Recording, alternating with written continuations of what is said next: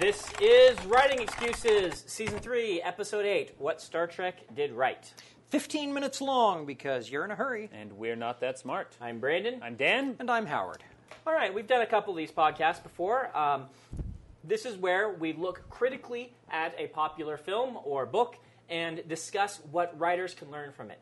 Note, this is not a review. We are not reviewing this and telling you why you should watch it. We are theming our comments toward you as writers and helping you think critically about an episode or a movie or a book so that you can hopefully learn to be better writers. But we did pick a movie we liked. We did. We will always, Yes. usually, we're going to pick things that we think you can learn from in a good way. Things we should aspire to. It Otherwise, goes we're without just saying- whining. Yeah. Goes without saying that there's a spoiler warning for this episode. This episode, we will spoil quite a bit. So, let's get into it. We'll break this down, as we've done before, to plot, setting, and character. Let's start with plot. What did the new Star Trek movie do well with plot that our listeners should try to emulate? It took our expectations and our understandings and used them against us to surprise us. Okay. In what way? Yeah. We went into this believing, now understand, this is something that's many writers won't have to deal with. The expectations of the audience going into this is a prequel. This is Right. where I learned how Kirk and Spock and Chekhov and all these people came to be. Right. And what they did instead was they said, we are going to focus on an event that changed the universe, changed Right. history, because, and this is purely mercenary, we need to reboot the franchise because Paramount accidentally killed it. Okay. So, what can we learn from this? Now, our listeners are probably going to be rebooting a major franchise. No, but they may have expectations Yeah. You are, going please into cut what us they're in. writing. You're writing epic fantasy. Right. There are Tolkien-related expectations or Eddings-related expectations. And working with those, Yeah, leading not somebody... undermining Not them, but undermining them, but building leading upon somebody, them. Yeah. leading somebody along and then surprising them by doing something that forces it to be different. Right. I don't know. I can't think of an example, but obviously how Star Trek did it was they said, and there's time travel, and the following things have changed. Look who's Okay. alive, look who's dead. Well, one thing about that I noticed that they did that I liked was they brought it up front pretty early. Which, if our listeners are trying to twist a genre and do something really cool with it, one of the problems with that is you're going to have to expect your entire... The way that a lot of people try to do it. You expect your readers to read an entire book of the sort of thing that they don't like, that looks cliched, so that at the ending you can say, aha, I'm not cliched. Well, there's a danger there, and you laugh, but I've seen published authors doing this.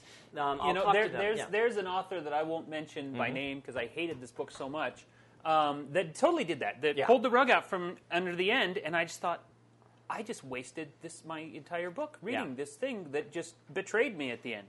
There's an author who I won't mention, but I was talking to this author, and they said, "Yeah, I'm totally shaking up the entire genre, and I'm turning their expectations against them." And then I read the book, and they don't do that until the end of the book. And so what happens is 90% of the book is me being forced to slog through a generic epic fantasy of the worst sort of kind that I never want to have to read again, to get to this moment where they're... Remember, people are And reading, at the end of the book, is not a fun revelation or a satisfying denouement. The end of the book is, ha ha, I fooled you. Yeah, or even if it is a satisfying... The fact that 90% of the book was a slog to get through to get to that...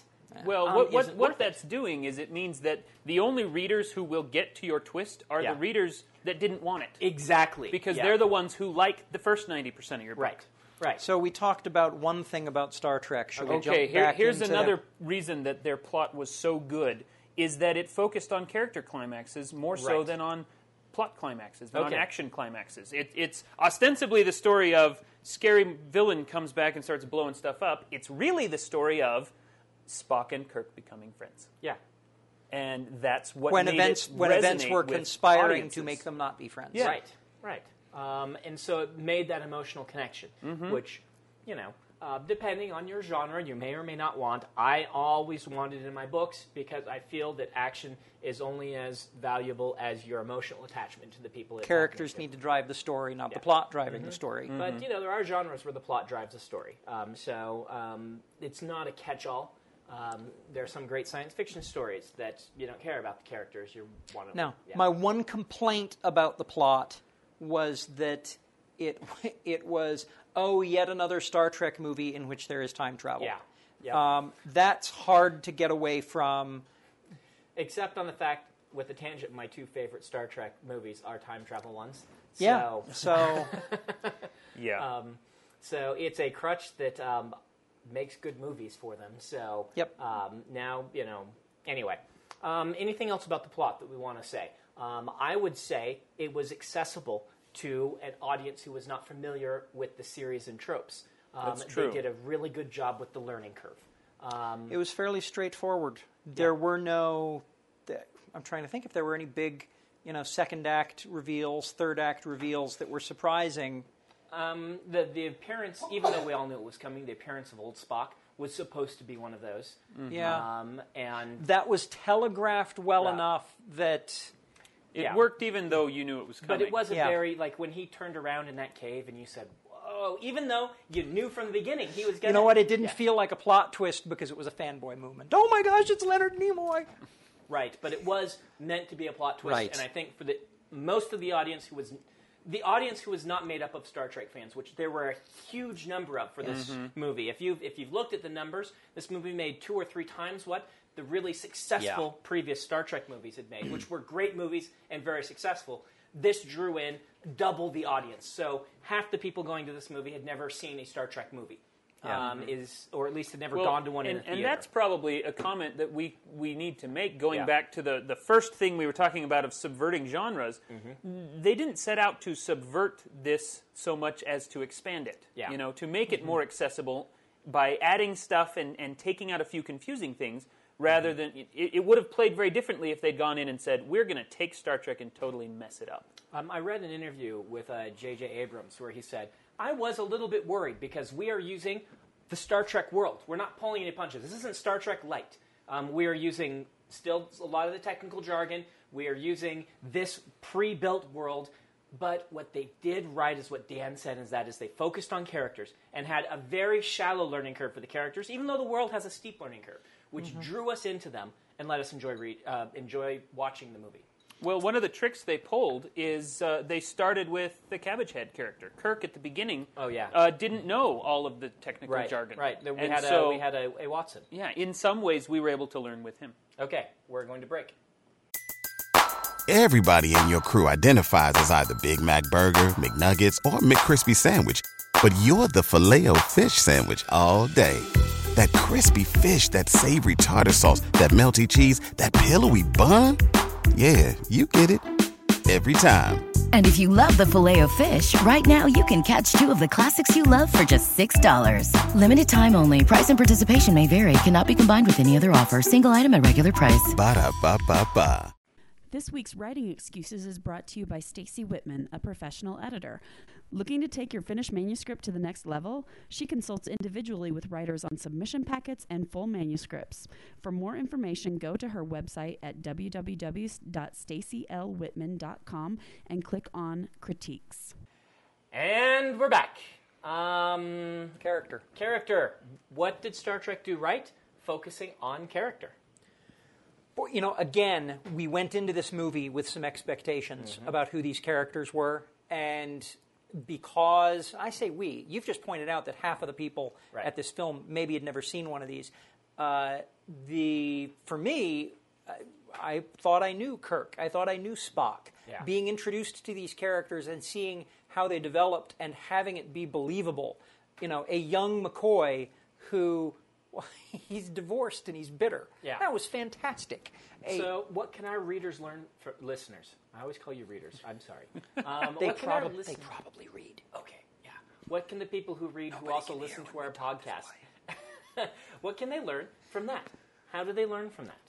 Each of the characters, and this was partially helped by the fact that they were dealing with iconic pre-existing characters, but each of the characters had very interesting hooks for the audience to latch onto. Okay. You know, here's the doctor who's bitter and distrusts technology. Okay. Here's, you know, the guy who has a weird accent and can't say his Here's meanings. the captain who is a bossy maverick. Mm-hmm. Here is the aloof, driven by logic, you know, highly cerebral character. Yeah. And what they did was instead of starting with those just those pre-existing conditions, they said, let's talk about how that happened, why that's important. Mm-hmm. And we see those characters growing into that, or at least, you know, twigging it. And that's how a good writer is going to need to do it. They didn't start with those, but they didn't end there either. They didn't leave any of those characters as stereotypes. Yeah. They just gave them identifiable hooks for that we could all identify with and recognize who they were. Now, they did use a lot of... They weren't actually flashbacks, I don't think, at any point. But they served the same purpose, showing the childhoods and the past of the characters, which kind of worked as flashbacks for us because we knew the characters Act already. 1 spanned 10 years. Yeah. No, Act 1 spanned 18 years. Yeah. 25. We How old is possibly- Kirk when he gets... 25. Is he 25? Yeah. I think that's what... That's, you know, and maybe we should have talked about that in plot, but that's classic, you know, epic storytelling. But they showed is it. Yeah, your they showed hero a starts huge as a amount young of boy character and, development. and grows up to be the king. Yeah. When you talked about the character development throughout the movie, if we look at the iconic natures of the characters, I'll just focus on Spock. We see him, you know, learning logic at the expense of, you know, his passion and his emotions, and then we see him, you know, during the body of the action of the film, his logic. He feels bad when his logic, you know, fails him. He maintains logic. He maintains that aloofness right up until the very end. Yeah. At which point, you know, when Kirk turns to him and says, "I can't remember what it was." Something about his mom. No, it was the bit right at the very end where he says, you know, we should offer to help them or something. Okay. And Spock's response is, "I'm not feeling that way." Oh, right. and we see that he has connected with his emotional side again in a way that allows him to function, because previously when he connected with it by losing his temper and his command. Okay. And so that was that arc. character arc for Now, Spock. now you defined Spock's starting point as logic at the expense of passion. Kirk's starting point was the exact opposite. Passion at the expense of logic. He wanted to do whatever the heck he wanted to do, even if it was stupid, and even if it would hurt him. And both of those arcs crossed each other as those characters, you know, gave the best of what they had to the other one. So we're talking reversals. Yes. Actually, I think what we're talking about a lot here also, listeners can learn from this, is the characters are in conflict with themselves. They are introduced And with each other. as a stereotype. And then, or, you know, as an iconic... Yeah. We see an them archetype. as stereotypes, Archetype. as archetypical, yeah. And then they put them directly in contrast with themselves, directly in conflict with that archetype, which makes them a fascinating character because they are against themselves. It created conflict within the character. You know, Kirk obviously had to change. He had to learn more logic. He had to learn more self-control in order to become a good captain. And his, you know, that allowed the plot to work better because those two characters could butt against each other and help each other and change each other as well. Okay. All right, so we've only got a couple minutes left, but this is the one we probably want to talk the least on. How did the Star Trek movie use setting in a way that was helpful to the characters and plot, in a way that our listeners can learn from? The Romulan ship was built absurdly so that you could have balcony fights with no railings and large jumps. Yeah, and a big nasty ship that looks like Cthulhu. Yeah. Reaching out of Looks like the Shrike from Dan Simmons. Yeah. Okay. The setting helped the learning curve significantly. Okay. Because it did not take place entirely on spaceships. It started on planets with children on a farm. Okay. And so Well, the it did start with a non-Trekkies... spaceship. The prologue Well, is yeah, spaceship. the prologue. But then we went to, you know, a kid stealing a car in Iowa. And that gets non-science fiction people into your story much quicker if they have identifiable things. Okay. Okay. What else can we learn from the setting? Boy, that's the Star Trek. The Star Trek setting has been been iconic science fiction for 40 years. Right. The one thing I'd point out about it that changed is that the original Star Trek setting, Roddenberry billed Star Trek to Paramount or Fox, or whoever he originally was billing it to, as wagons. Yeah. Wagon train to the stars. Yeah. And Space Western. Yeah. Long before Firefly. long before Firefly Western. was a space western. This was Wagon Train to the Stars, and this new Star Trek did not hearken to that at all. You got the sense that the next movie, when and if they make one, would indeed do that, with them flying off out into the great vast nothingness. Yeah, but see, I don't see that as Wagon Train to the Stars. I see that as Lewis and Clark. That was what I envisioned the original Star Trek as, was Lewis and Clark. Roddenberry said he pitched it that way, and then was never intending to do it that way. That's just how He was pitching it at a time when 90% of Westerns TV were was big. Westerns. One of the There's other a things, lesson to be learned there on pitches now, isn't there? One of the other things that the setting does in the movie is it allowed them to put in really subtle hints to show the passage of time. And I'm thinking specifically of the prologue scene that takes place a long time ago. Yeah. The construction of the ship was obviously older. They had I remember the big kind of plastic things that hung down over some of the doors. There was much more scaffolding and kind of bare bones structure inside, which they didn't have in the later ship. And those are little setting hints that they gave to show time has passed. Okay. Yeah. Well, we're out of time, and I'm scared at what kind of writing prompt we're going to come up with on a Star Trek podcast, but I'm going to give it to Howard. Don't use the word ocelot. Do not use the word Spockadoodle-doo. Well, Right. that takes mine out. Write.